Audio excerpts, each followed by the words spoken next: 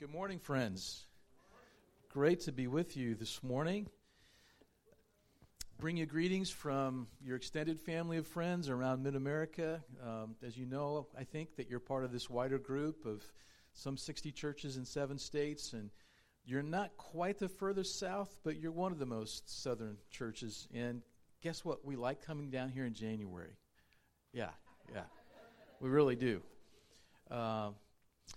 We live in the Wichita area, Derby, Kansas, and that's home for us now for a year and a half. We lived in Haviland for 18 years, where I taught there at the college and still do a little bit of teaching.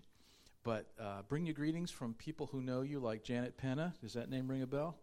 You know, my good friend Janet, who's worked with us in the office for a long time, and other folks that really know and love you here in League City. So my wife Carol is here, my daughter Jessie, and we're just really thrilled to spend some time with you. Hey, if you would turn with me to Philippians chapter 3. And somebody said when I came in, hey, I saw you in the Insights. That's a little scary, but I guess my mugshot's out there a few places. But I really want to take something that I wrote in the most recent Insights and expand on it and go a little deeper with you this morning. And in Philippians 3, of course, you know, this is kind of Paul's story. In a sense, it's really kind of representing his very heart as a man of God, as a pastor and missionary. And let me say this before I forget. I want you to know how much I appreciate your pastors. Jim and Cindy have become dear friends of ours. Carol and I have spent quite a bit of time with them, especially as Cindy was going through some of her really rough times. And, of course, they had the flood. And then Jim recently has had, the eye procedures, and they've had some pretty big challenges, but I know this, they love you. They love you deeply. I'm sure you know that too.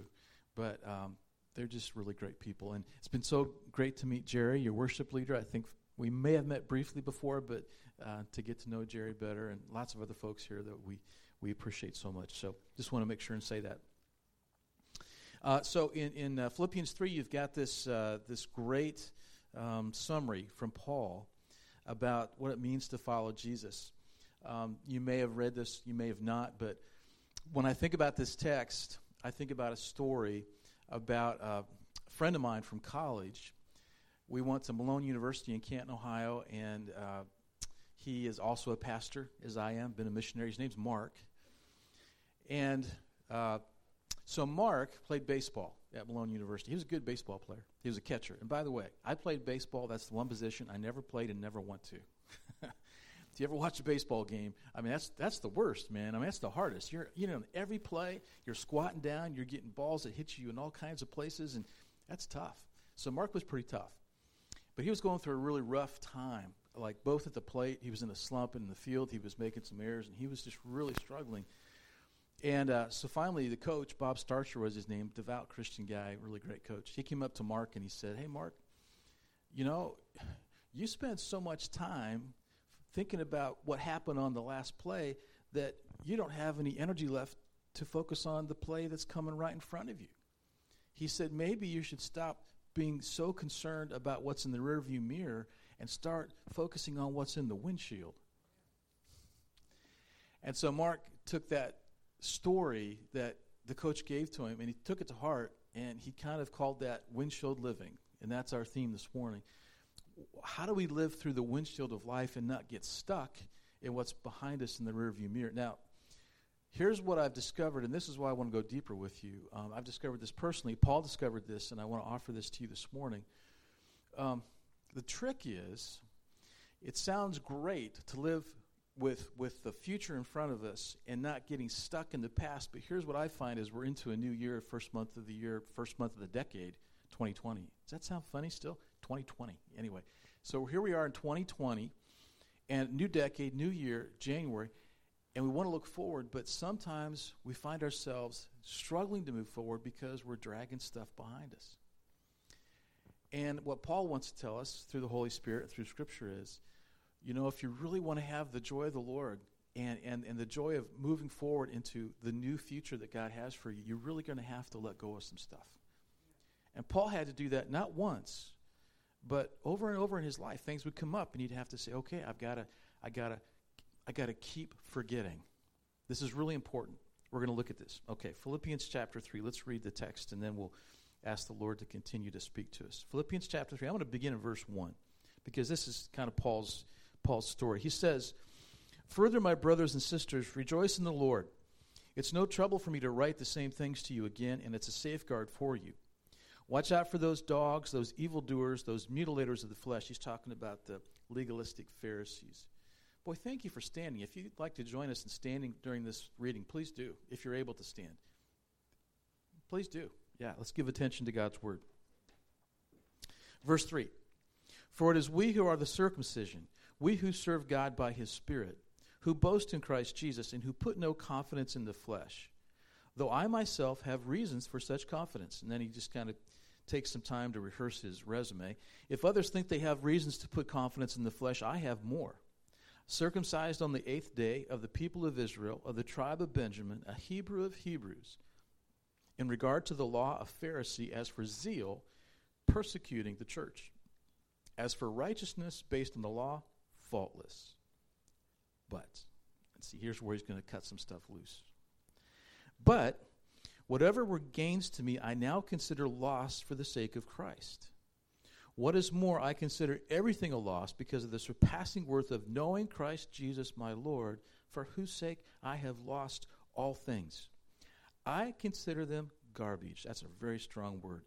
Refuge, manure, it's garbage. "That I might gain Christ and be found in him, not having a righteousness of my own that comes from the law, but that which is through faith in Christ, the righteousness that comes from God on the basis of faith. So, I want to know Christ. Yes, to know the power of his resurrection and participation in his sufferings, becoming like him in his death, and so somehow attaining to the resurrection from the dead." And now here's our theme. "Not that I've already obtained all this, or I've already arrived at my goal, but I press on to take hold of that for which Christ Jesus took hold of me. Brothers and sisters, I do not consider myself yet to have taken hold of it, but one thing I do." Anybody else have NIV this morning? Doesn't matter what you have. Read it with me, okay? Read it with me. "One thing I do, forgetting what is behind and straining towards what is ahead, I press on toward the goal to win the prize for which God has called me heavenward in Christ Jesus." And all God's people said, amen. Please be seated. So you're going to see, I think, a few slides up here. And just to kind of help you track with me, because what I want to do is I want to use Philippians 3 and especially verses 13 and 14. I want to use that as our launching pad, our base. Let's call this our base camp. Anybody else like to hike or go on trail? Yeah, okay. So this is our base camp, Philippians 3. But it's describing Paul's life and his experience. And what we want to talk about is, so what did this mean for him? Because when he says this stuff, he's looking back. By the way, he's under house arrest in Rome. You might remember this. This is one of his prison epistles. This is towards the end of his life. It's not his final imprisonment. That comes later. But he's probably 60-ish, which I'm 60-ish. I'm creeping towards 60, so I'm in this kind of ballpark. And got a few years behind you. By the way, I loved having these kids up here. What a cool thing to have kids at the altar. Isn't that cool, and to pray with them and sing. We have 6 kids and about 13 grandkids now. Is that right? Just multiplying like rabbits, But we love all these kids. And, as you go along in life, you collect things and you collect people. You know that. Your family and friendships, So here's Paul, and he's pausing, and he's writing to his good friends in Philippi. Some of the earliest Christians and some of his best friends are in Philippi. And he's saying, I just want to tell you some stuff that I think is really important that I don't want you to forget. But I do want you to forget some stuff. So he says, forgetting what's behind and straining towards what's ahead, I press on toward the goal to win the prize.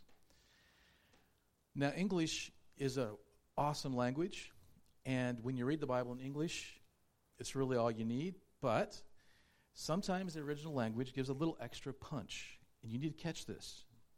Because when he says forgetting, it's not past tense. This is really fascinating. It's present.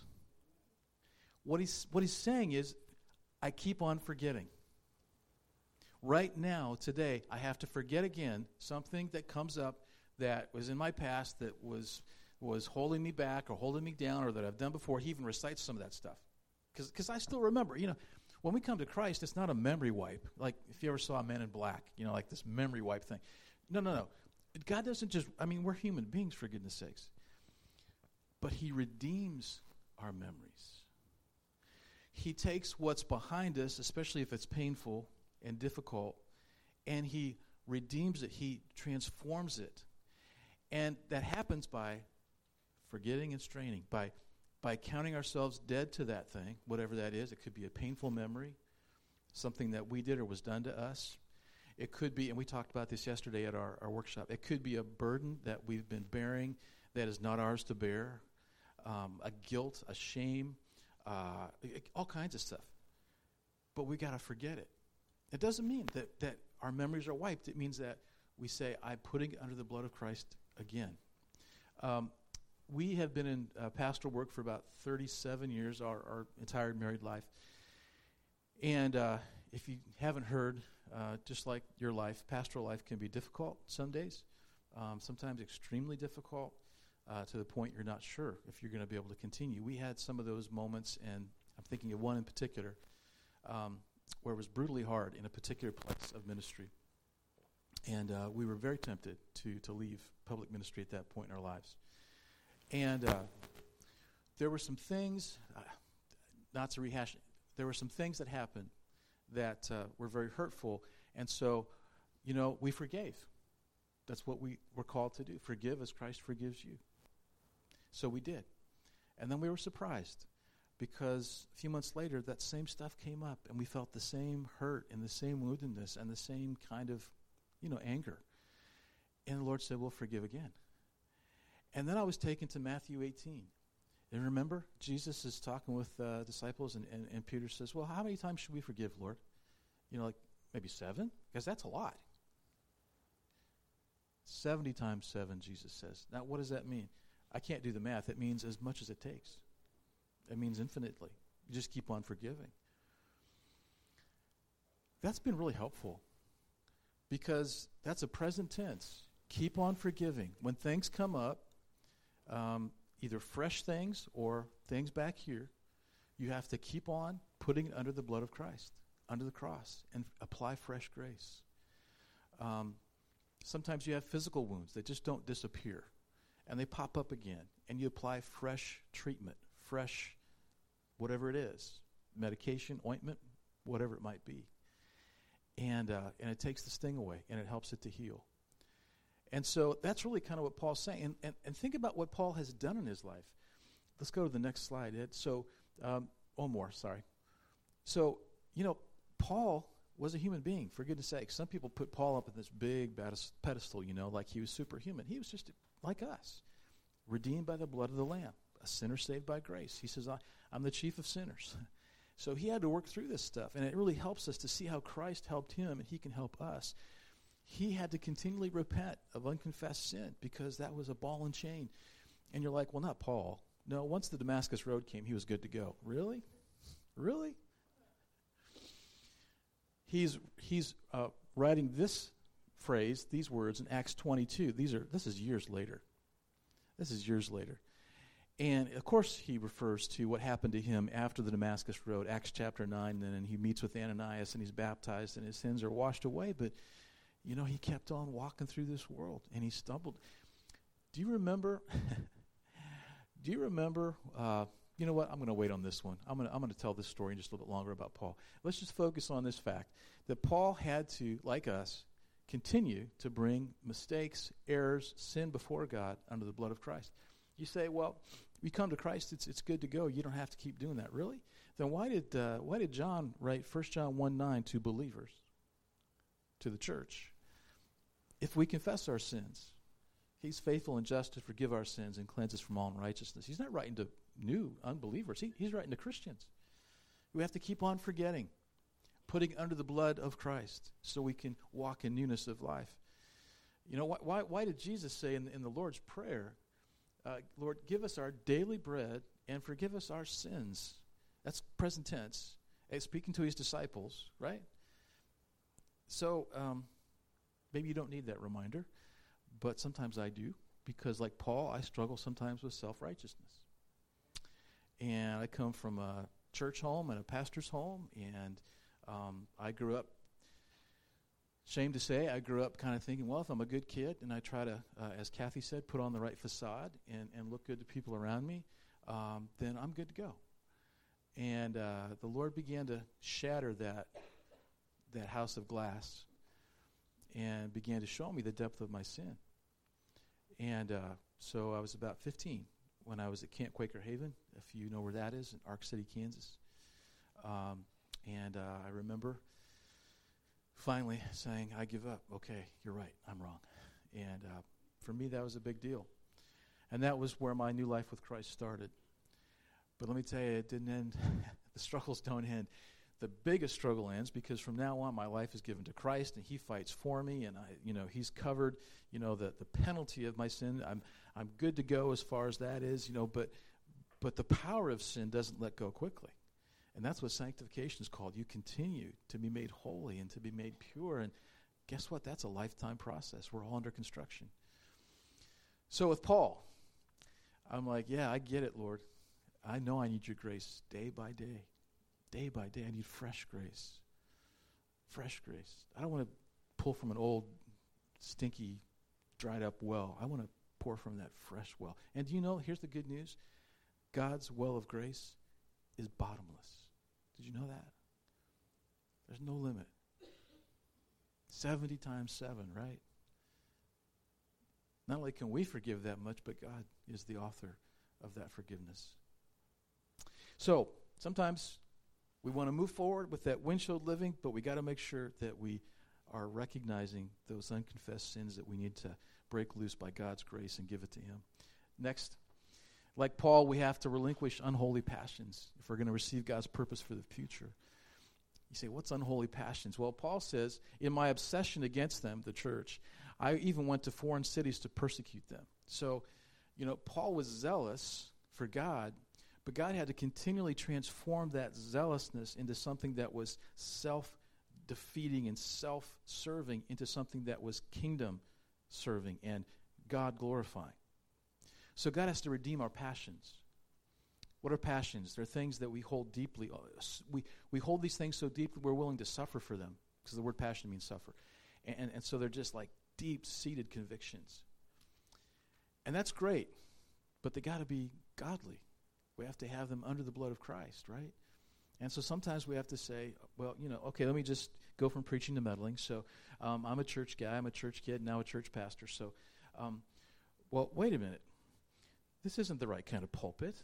I mean, you can actually see through this pulpit. That's not appropriate. We should have a pulpit that's big and solid and thick and should hide things. And sometimes as a pastor, you'd like to have things hidden, But people get in fights over that stuff because there's an ungodly passion about something that's really trivial. And I'm talking about church. Come on. And so we have to let go of that stuff and say, well, wait a minute, Lord, you guide my passions. You guide my convictions. I want to make sure that they're grounded in your truth, not in my presuppositions or my traditions or whatever it might be. Paul had to do that all the time. It wasn't a one-time shot. Can you imagine? Can you imagine the first time he ate pork? Remember the story in Acts 12 about the pigs in the blanket when Peter's, having the vision and the blanket's let down with all the unclean food and Peter's like, well, whoa, that's horrible. And God's like, don't call unclean what God has made clean. There might be some people in your life. Now I know I'm really, I'm supposed to be a guest preacher, very nice, and I'm just inviting you into my world, okay? There's some people that might rub you the wrong way because they don't fit into that box. They come down in that blanket and you go, no, not really. I don't think I'm going to associate. And God says, don't call unclean what I've called clean. So as Jesse and I are driving down the road together the other day, Mr. Preacher, Mr. Pastor, there was a homeless man on the corner, and you know how this goes, and my excuse usually is, well, I don't carry cash, so I'm just going to keep driving and not worry about that. And this time the Lord said, excuse me, you have cash in your pocket. Oh, yeah. And so in that case, I felt compelled. This is the right time to give this man some money. And, it's just easy. It's easy to say, I don't see those people. Those people don't exist. Those people, whoever they are, it doesn't matter. You fill in the blank who those people are. And we can have ungodly views of convictions about things. God has to purify that. And we have to forget that and let it go and give it to God and let him cleanse that and change that so that we see people through the eyes of Jesus, right? The way he sees us. God doesn't show favoritism to us. Do you know that none of us belong here? Well, for a lot of reasons. But none of us, is there anybody in this room who's Jewish? That's what I thought. We don't belong here. We're not part of that chosen people. But now we are. By grace and grace alone. We're Gentiles. We're outsiders. At least that's what we used to be. But God's invited us in. He's made peace. And so, I don't know why I'm spending more time on this one today. Maybe I need to hear it. But we don't look at people the same anymore. We want God to give us his eyes. So, that gives us greater purpose, because then we can look at people through the eyes of God and see, how can I love them? How can I not just pass that guy in the corner or just take the money from the cashier at Walmart, but actually have an interest in them? Or we eat out a lot as we travel. And so that server, right? She's not just like some pragmatic utilitarian tool. She or he, that's a person created in God's image. She has a name. He has a name. They have a life. Well, how am I treating them? Am I treating them like they have value? Or are they just there to serve me, So you get what I'm saying. And Lord, help us on that. Next. So if we're gonna move into that windshield living, that newness of life, that joy of the Lord that's ahead of us, we got to resolve some conflicts, man. You can't drag that stuff with you. You know how much energy that takes. Well, I've got a grudge against so-and-so, but I'm a Christian, so I don't talk about it, and I just kind of pretend like it doesn't exist. But I got a really bad attitude about that person because they hurt me, or whatever. You say, well, at least Paul didn't have to deal with that. Oh, man. Have you read Acts 15 recently? Okay, come on, man. So here they are. So they're at the council in Jerusalem, and this becomes one of the highest points in church history. We wouldn't be here today without this council because they resolved some really big stuff about Jews and Gentiles and who's in and who's out. And it's like it's through the blood of Christ, and so all are welcome. So they resolve this issue. It's a huge issue. And there's peace. And people are celebrating as they leave this meeting, right? Have you left a congregational meeting and it's like, oh, man, God was so good. That was amazing how he did that. And then right on the heels, as they're leaving the door, Paul and Barnabas get into a fight. And the language here in the original is when it says that they had a sharp disagreement, the original language really says it almost came to blows. Paul and Barnabas, like the two greatest missionaries in the history of the church. These are just a couple of human beings, man. And they have feelings that get out of sorts sometimes. And it's really, you say, well, that's kind of a black eye in the church. Good news. Paul and Barnabas, we know from the rest of the story, the New Testament, didn't leave it there.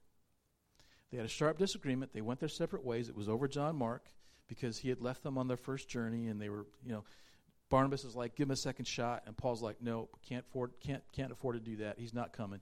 And they have this thing. But it doesn't end there. If you read Colossians chapter 4, verse 10, you'll find something fascinating. And this is several years later.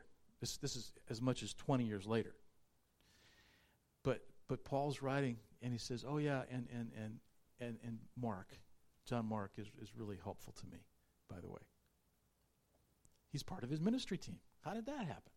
And then if you read on, at another point, in his last letter before he died, 2 Timothy chapter 4, he says, oh, I don't have anybody with me but Luke, so please, would you get Mark and bring him to me? I need Mark, that guy. So they resolved. Paul had to choose to forget by laying that at the foot of the cross and saying, Lord, help me to forgive, to resolve, to move forward, because it's not just about me, it's about Mark, and it's about the kingdom of God. Is there anybody in your life today? And you know who it is, because right now they're coming to mind. Like, that is so painful. That is so difficult. I don't know if I want to reconcile with them. I don't know if I can reconcile with them. Scripture says nothing is impossible with God. More than that, Scripture says whatever they do, we're called to be at peace with everyone as much as it depends on us. Love one another as I've loved you. Forgive as I've forgiven you. Is there anybody in your life like that today? Because that's a ball and chain dragging you down. And it's hard to move forward if you're dragging that stuff behind you, man.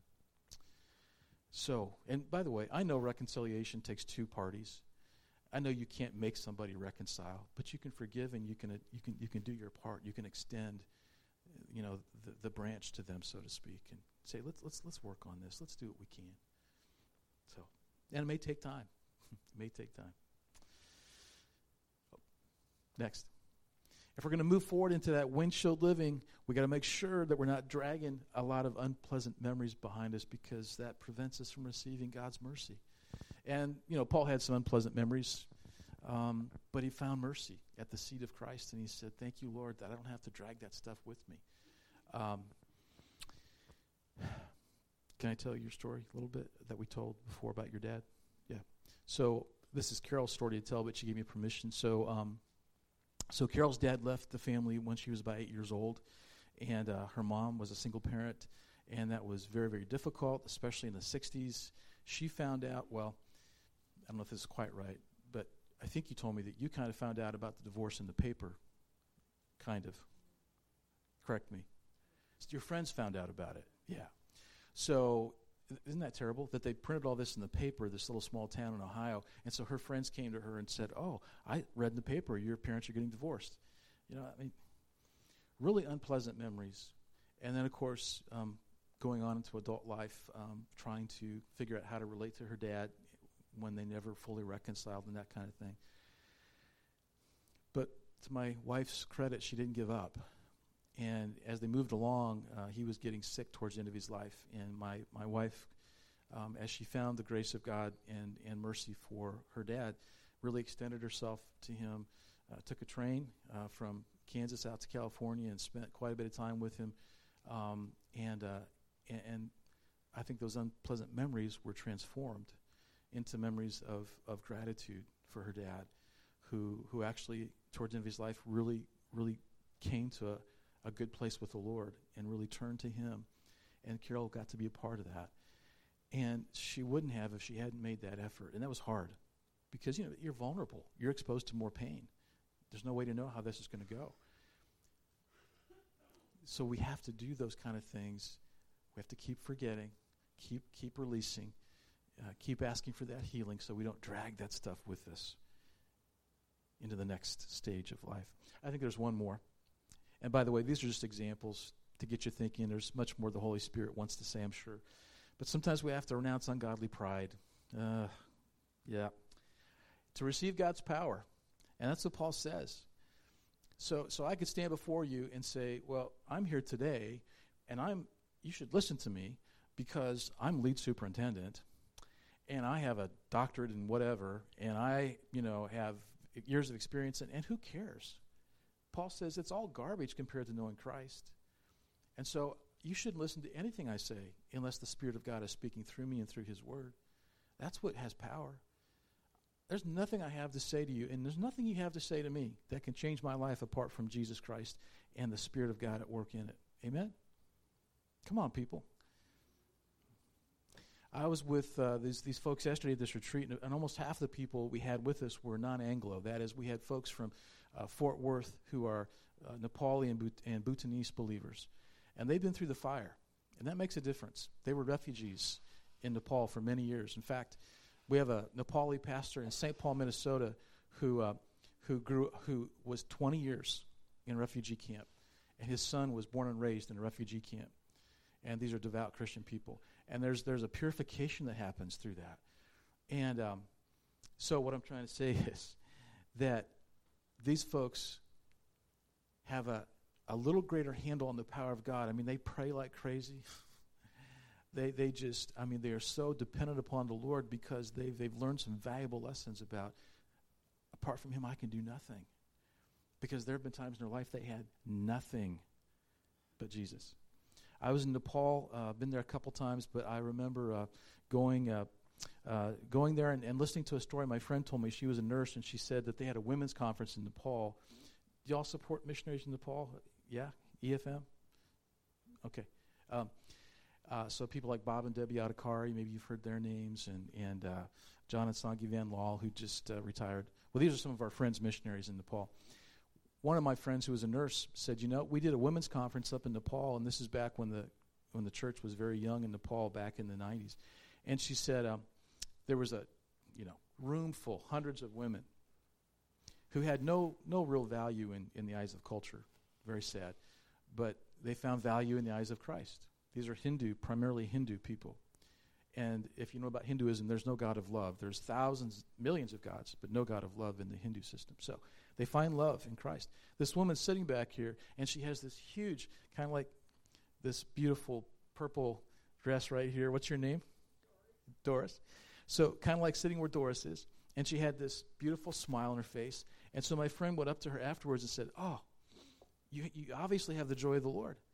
And she was like, is there a scripture verse that you kind of depend on to, in the midst of all your difficulties, that you depend on for that joy? And she said, and there's a translator. She said, I have no Bible. I can't read. And I don't have those things. And so my friend said, well, how in the world do you have the joy of the Lord?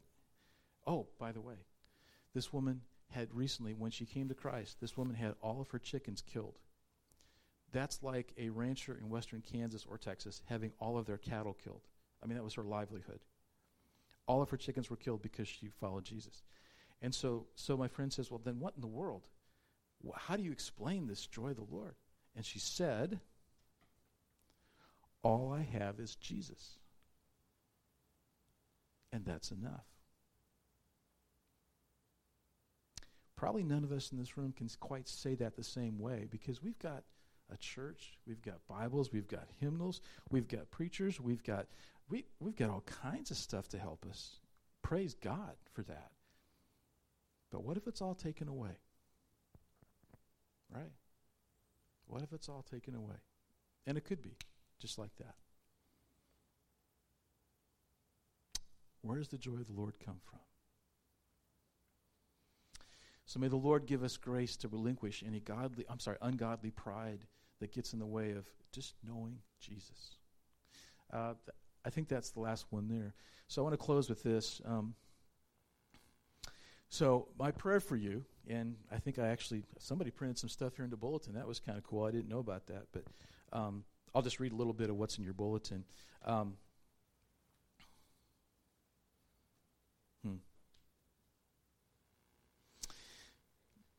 So, if we have any hope of entering into this new and living way that's been opened for us through the grace and mercy of our Lord Jesus Christ, we must keep our eyes fixed on the road ahead of us, eagerly anticipating and actively preparing for the new opportunities that are waiting right around the corner. And I know there's so many good things God has in store for you and for this church. But you're going to have a real hard time entering into all that new and beautiful stuff if you're dragging a bunch of garbage behind you. Right? So make sure you keep forgetting all that stuff. Lay it at the feet of Christ. Keep releasing it. Keep confessing it. Keep renouncing it so that you can keep moving and keep straining and keep walking and keep running towards that mark of Jesus Christ and His kingdom. Because the best is yet to come, my friends. That's the good news. The best is yet to come for you and for this church and for this community. So, close with this little video clip. I don't know if you've ever heard of or seen a movie called The Mission. It came out a long time ago, I mean, for if you're young, if you're younger than I am, I guess, 1986. So that's when it came out. And it's based on a true story of some Jesuit missionaries from Portugal who went to South America to try to take the gospel to the Amazon basin. And as they go, this group of missionaries is eager to introduce these Native Americans to Christ and to help them experience all we talked about, the transformation and the freedom in Christ and the new life in Christ. And so there's also a group of slave traders from Portugal who came as imperialists and colonialists to enslave the Indians and use them for their ungodly purposes. One of those slave traders is named Mendoza. That's his last name. And long story short, Mendoza loves a woman. His brother steals her away, and Mendoza kills his brother, who he loves dearly. And he's in prison, and he wants to die. And the priest comes and says, "Do you want a way out?" And he says, "There's no redemption for me. There's no redemption for me. This is unforgivable. I killed my brother." And the priest says, "Well, would you be willing to try something that might help?" And finally he convinces him to try this. So what happens is, and this is setting up the clip, what happens is Mendoza is given a huge, and by huge, I mean as big as that screen, and you're going to start to see this in a second, as big as that screen, he drags all of his slave trade paraphernalia, swords and shields and armor and etc. behind him, which represents all that sinful life that he's dragging with him that makes him feel like, makes him feel like there's no hope for him. And he's dragging it to a specific place, to the home of the Indians he's been enslaving and killing. And he's asking for redemption. And that's what this little video clip's about. So these Indians, savages so-called, have become Christians. And when they see this guy coming, this former persecutor, instead of killing him, they cut away his burden and toss it into the water, never to be seen again. And that represents what Christ does for us, right? He has every right to take our life. We've offended him over and over. He cuts it loose. He throws it into the water, into the sea, never to be found again. That's the grace and mercy of our Lord Jesus Christ. And that's the call that Paul gives to us today. Forget it, man. Forget it. Whatever it is, whatever the pain is, whatever the hurt is, whatever whatever it is that you're carrying behind you, man, cut it loose by the grace of God. Put it under the cross. Let the blood of Jesus wash it away so that you can move forward. And by the way, that former slave trader, he becomes a missionary. He takes hand in hand with those Indians and missionaries, and he starts serving them and others with the good news of the gospel. Thank you, Jesus. Thank you for transformation. Thank you for forgiveness. Thank you, Lord, for this passage from Philippians, from the life of Paul, that reminds us that there's no thing in our life that is as great as your grace, your mercy, your love, your power. And so, Lord, help us this day to walk in newness of life through the windshield you've given us as we cut loose and release those burdens behind us and let them fall into the water of your mercy. In Jesus' name we pray. Amen.